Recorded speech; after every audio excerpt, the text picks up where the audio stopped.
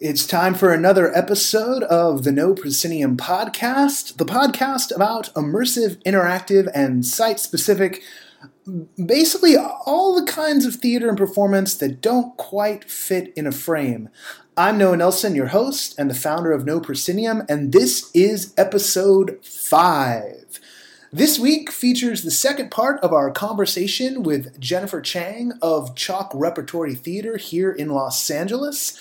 They've got a show opening this very week, and I'm super excited to see it.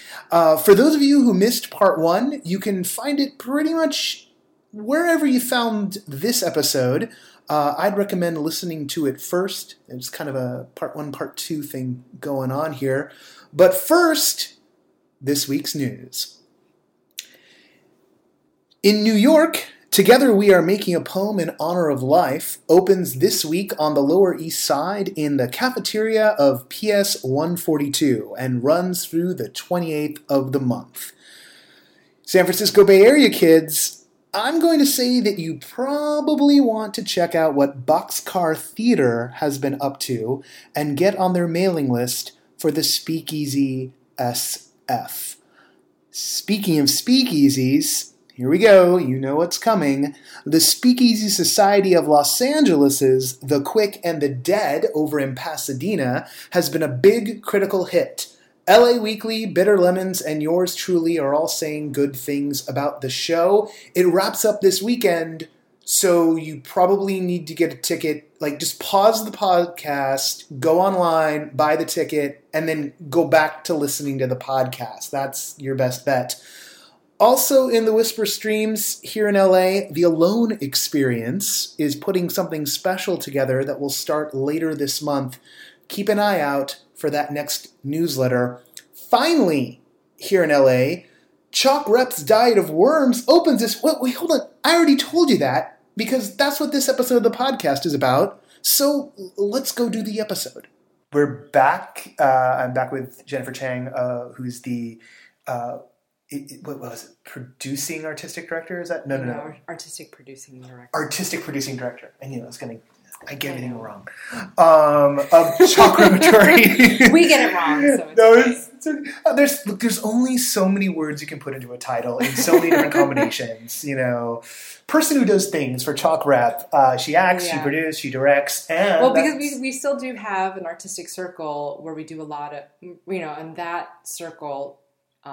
Takes, a lot of maybe what are traditional artistic director duties, and we do a lot of the artistic talk within that circle. Yeah. And then this position oversees that and has a final say, but also has a huge producing component to it. So anyway, that's about, you can cut this out. No, it's okay. It's interesting to see how you guys arrange yourselves because on some level, new types of work requires new kinds of structures. Mm-hmm. Otherwise, you do just wind up making the same old junk. Yes. But right now, we're going to focus on you as director, and specifically as director of Diet of Worms, which is the new piece that Chalk has. Written by Tom Jacobson, who's an LA-based playwright. So tell me about this.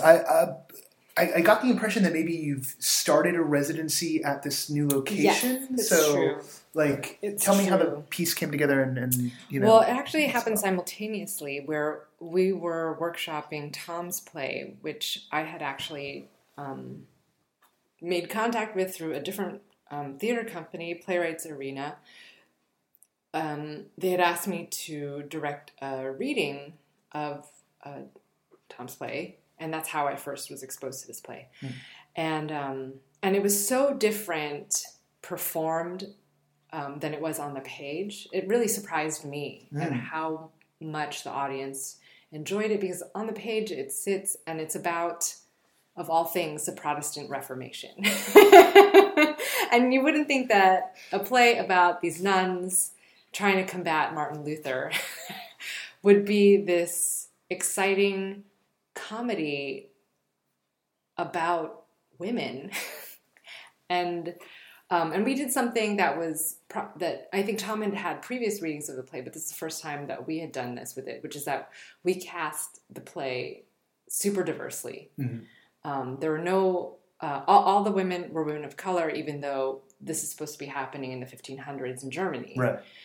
And part of that is because, Playwrights Arena has, it's in their mission that they want, and it's great, diversity. And so I was given the instruction, especially for the reading, we were going to cast this as diverse as possible. Yeah.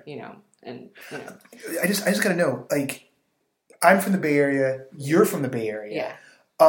I always felt like that's just part of what theater did. I mean, maybe I'm a country bumpkin from liberal land, but is it kind of unusual for that kind of diverse out there funny, in the world? Like, now we're going back to our roots. Yeah. In the Bay Area, I feel like being a person of color wasn't a thing in the sense that you just were, and your friends were of different colors, and I didn't notice really. I mean, I know my culture, and I love my family. Yeah, and we all know in the Bay Area, everyone knows racism exists and it happens in certain ways. But I didn't feel like I was a person of color until I went to New York City as an undergrad and realized, like, oh, I'm an other. I'm like, people have a hard time casting me.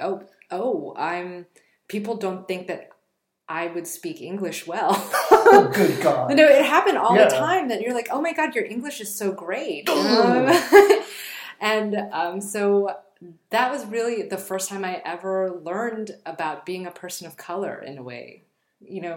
Strangely enough. Yeah. In the most diverse. I completely get you because I mean I'm a white guy. Sometimes I'll say I'm a honky, but being from the Bay. There's some times where you're very conscious, particularly sometimes the neighborhood setups are in such a way, but then in that theater world that exists there, it's like, I mean, L. Peter Callender, is an African American actor, and he's like one of the best actors in the Bay. So if you saw his name in the playbook or it's like, oh, great, he's the best we've got. So I gotta go see that because or they got him to come through and it's just something where, it's this weird thing where I don't know, I feel like the entire culture is sort of going through what the Bay Area went through 30 years ago, and it's trying to get to where the Bay Area was 20 years ago. But that's also a very arrogant Bay Area thing to think and say. No, but it's something I took for granted growing up there. Okay, that good. I didn't even, I wasn't aware that, I just wasn't aware of my own otherness until I went away to school. Yeah. And especially theater school. And I don't know why you would think that theater would be this bastion of liberal acceptance and etc. But it, in some ways, the aesthetic that is being handed down, maybe on an institutional level, is still very, patriarchal and white. And so almost the sense of you get that there's that subtext of, well, we're casting it this way because this is what we have to work with. But if we were doing a professional show, all of the sisters would be Russian. If we could just do it right. Right. If we could just do it white. Yeah. And it's a goddamn shame because the beauty of the theater, when people walk in and ask them to just say hey, imagine who's the best, that little bit of that meritocracy thing, if indeed if you're not making some statement about the issue, about race, you're just saying, okay, we're going to try and get into the psychology of it. So we're just chasing that. Well, and the thing is, I don't believe in race-blind casting, either. I think, we see that people are, I knew I was, this beigey yellow skin tone. I'm not blind. But, in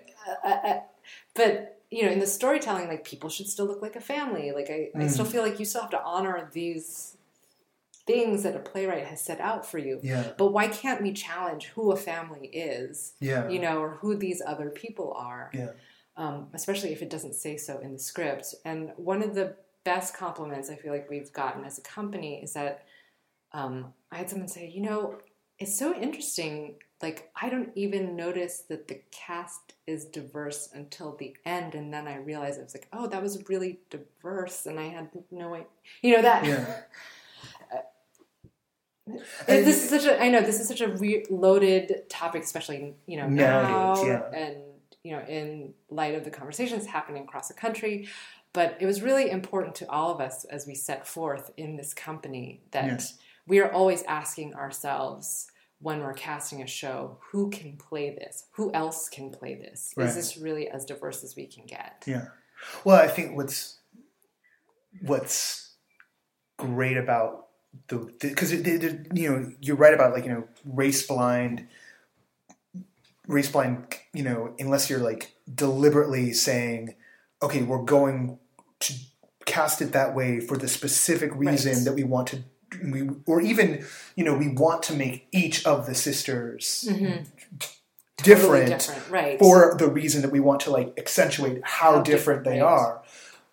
That's one methodology, but in what the company did with Vanya, in what the company did with Lady Windermere's fan, there's a way of using it as a way to create that like family link. I was flashing back to seeing a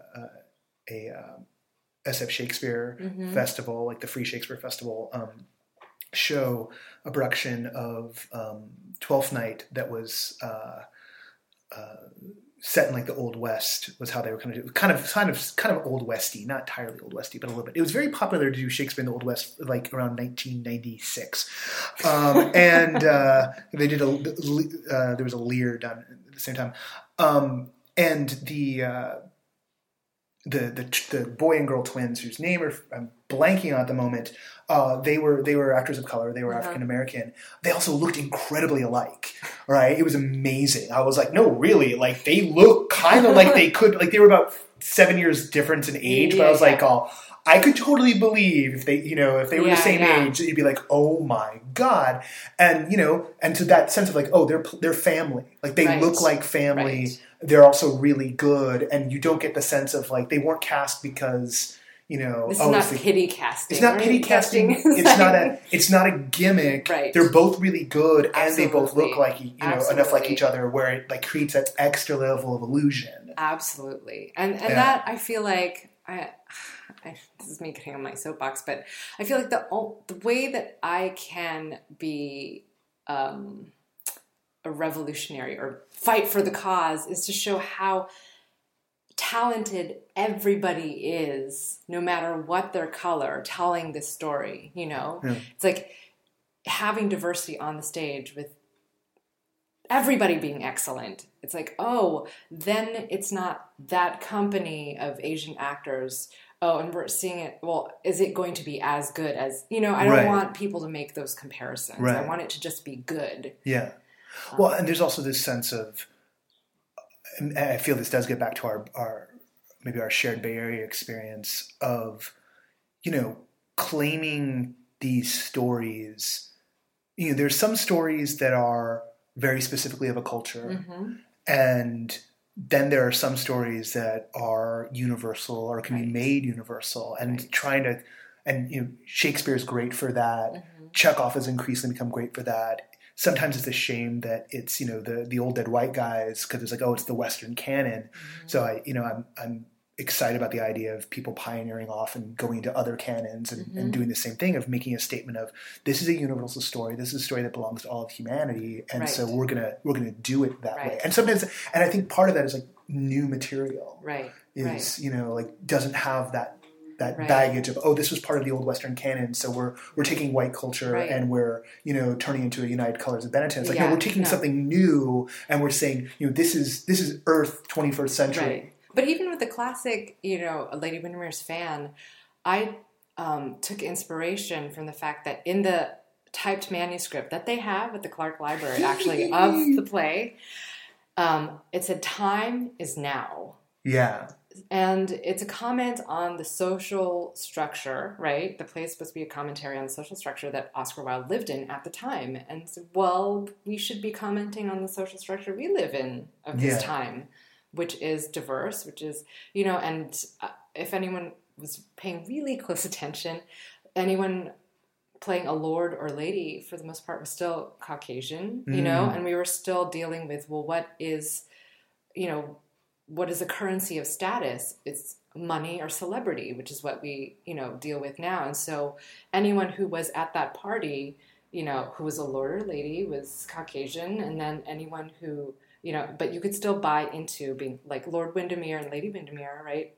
Were the only lords and ladies of color. And so they were the new money. Yeah. And then, everyone else was a little bit more like celebrity status. Yeah. So, I think we try to do that, like making sure that we're still telling what the author intended, right? In this case, commentary on society, but applying it so that there's an in for a modern audience. Yeah. And it doesn't feel like, oh, this is theater that's good for you, right.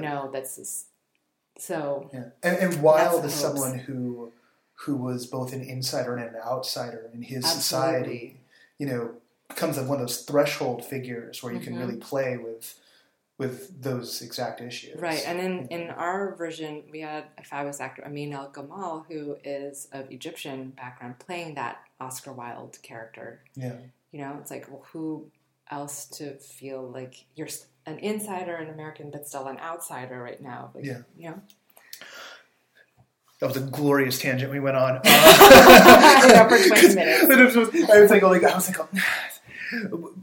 it's great. I mean, no, I don't want to. I don't want to. No, I don't want to downplay if what we're we going just to did at talk all. about Actually. the company, that is definitely like it's a critical part of it. Critical part, yes, exactly, of what we do. And spun out of what the way you cast Diet of Worms. So, yes. But with this, so back to this show specifically, one thing I caught in how you guys are positioning this one is marketing team used immersive journey.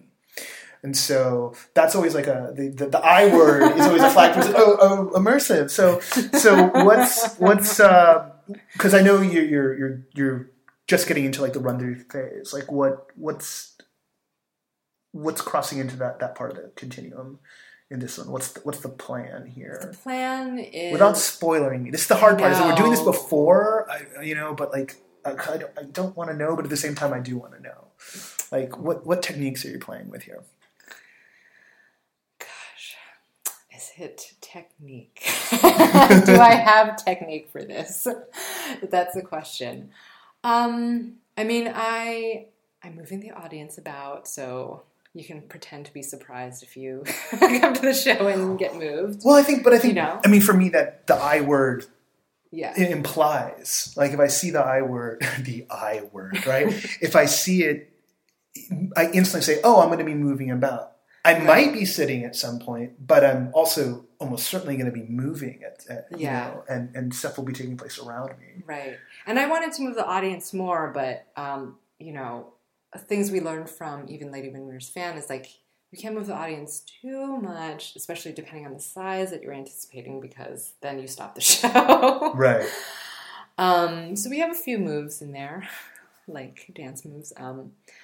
And the hope is to really just play up the architecture of the church and make it, appropriate to each mode of storytelling that's happening in the story. That would be the immersive part of it. And, maybe some fun blocking that happens about the church surrounding the audience. And the church, will you be... Because like the residency side of things. So you could talk to me a little about how that came about. And and what it means even. Because you guys are nomadic for the most part. We are nomadic. And so this is the first time that we are sitting down, squatting anywhere. And it came about because the church wanted to, they wanted to share their space. And they said, it would be great if we could use our space more, or and we actually balked at first at the idea. We're like, well, we don't have a home. I mean, for better or for worse, we are a gypsy company and we love to move around and continue to expose different areas of LA, as hard as it can be on us. Why would we do this? But then, we sat down with the church fathers and they said, we want to be able to have a company the deal would be you perform here once a year, there's no censorship, you know, like, and they gave us an example of the only work that they ever censored or didn't allow, you know, a film crew to do. And I can only imagine. yeah. And we would help, you know, we want to be able to support you guys, because we know that space is a huge commodity, and we have space, you know, that you could use for rehearsals. And we thought about the next step in our development of what we wanted to do, and we want to, you know, really develop new work. And so we are able to have our writers' workshop there at the church using their parish hall and their facilities. And it happened that this play of Tom Jacobson's, which is about the Protestant Reformation, you know, sort of came up, and we're like, oh, well, we could put this in the church. And, you know, we told the fathers, well, we'll try this out maybe for 3 years. I think we can come up with 3 things to do at the church, you know, and we do a Flash Festival every other year. We thought, well, maybe we could do a Flash Festival. We're not still 100% sold that it will be at the church. But we were also thinking, well, what other kinds of nooks and crannies are at the church other than the church? And so I think that there are going to be some interesting spaces there, you know, in exploring the church property and what we do, you know, illuminating and revealing space and coming up with the different possibilities of it. So, you know, it's a new challenge for us, but it also gave us the opportunity to do things that we, or think of projects in the near future that we were not sure that we could do. And having that home base to do the rehearsals and everything is solid. And so you can still strike out into the rest of LA and find interesting spaces and do work. Okay, let me see if there's... Okay, so what we'll do, and I'll even leave this in because like everyone's like, oh, then Noah goes into bookkeeping mode. So let's talk. Here's what we're gonna do. We'll slug out, you know, with when people can go see Diet of Worms, where, etc. And then we'll do like I'll do a tale, and then we'll do the bonus where it's like, you know, Jennifer. I get to interview Noah. Yeah, she gets to interview me, and it'll probably be tacked on the back end of this one, or maybe I'll release it as a bonus episode, one way or the other. So tell everybody where and when they can catch Diet of Worms. Sure. Diet of Worms will be performed at St. John's Episcopal Cathedral, which is on the corner of Adams and Figueroa. It's actually on I want to say peninsula of Adams between Figueroa and Flower. It's 514 is the address. And we start performances June 4th, and we go till June 27th with some Saturday matinees, but generally Thursday, Friday, Saturday. And then we have a couple dark days within that because of the church schedule. So it's the exciting component of site-specific theaters working with your site partner. So visit our website, www.chalkrep.com, for more details. Is there any, aside from the chalkrep.com, I believe it's at chalkrep is the Twitter? Yes. And then if people want to find you, where would they you can that or? Well, I know I'm the worst at Twitter, but I do have a Twitter. You can find me specifically at changinator.com. Find me on Facebook, and we do have a Chalkrep Facebook page. And you can also email me directly at chalkrep@gmail.com. All right. Jennifer, I'm looking forward to the show. Oh, good. And I am too. And I imagine we'll be doing this again sometime. All right. Excellent. And that's it for part 2 of our interview with Jennifer Chang of Chalkrep, but it's not the end of our conversation, as you can tell. Oh, no. No. We do have a bonus episode, which we'll be putting up soon, where Jen turns the tables and interviews me about just what the heck this no proscenium thing is all about. That bonus episode will be going up sometime in the next week. We're also looking to have another interview cycle start up, so you might get 2 episodes next week, or you might just get one. I'm, for my day job, about to go into the fugue state of festival and expo time here in June. So We might have a little bit of a slowdown this month. The original plan was only ever to have 2 episodes a month, and we've been doing weekly, so we're kind of ahead of the curve right now.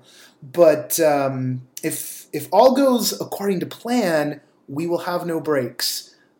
We just got to have that plan be accorded to. One way or another, you're getting that bonus episode next week. Let's see what else we have for you. Until that comes to pass, you can sign up for the newsletters at noproscenium.com and find us on Twitter under the handle @noproscenium. If you like other stuff that's strange or just feel like listening to a madman ramble, you can also follow me on Twitter at Noah J. Nelson. I lurk under my full legal name for some reason. On Facebook, we're No Proscenium. We often put the most recent newsletters into the Facebook feed, kind of in an archival form. So if you're looking for past issues, that's probably one of the easiest ways to find them. There's also the Medium collection, where you can find us at medium.com/noproscenium. We've got reviews in there, essays. A lot of reviews are going to be coming up in the next couple of weeks. This show right here, this podcast you've been enduring, that you've probably turned off by now, this show is made possible by the oh-so-generous contributions of our Patreon backers. You can visit patreon.com/noproscenium to find out how you can be a part of that. Look, I'm just going to be blunt right here. I don't like how it sounds tinny on this podcast because I'm recording it into a laptop.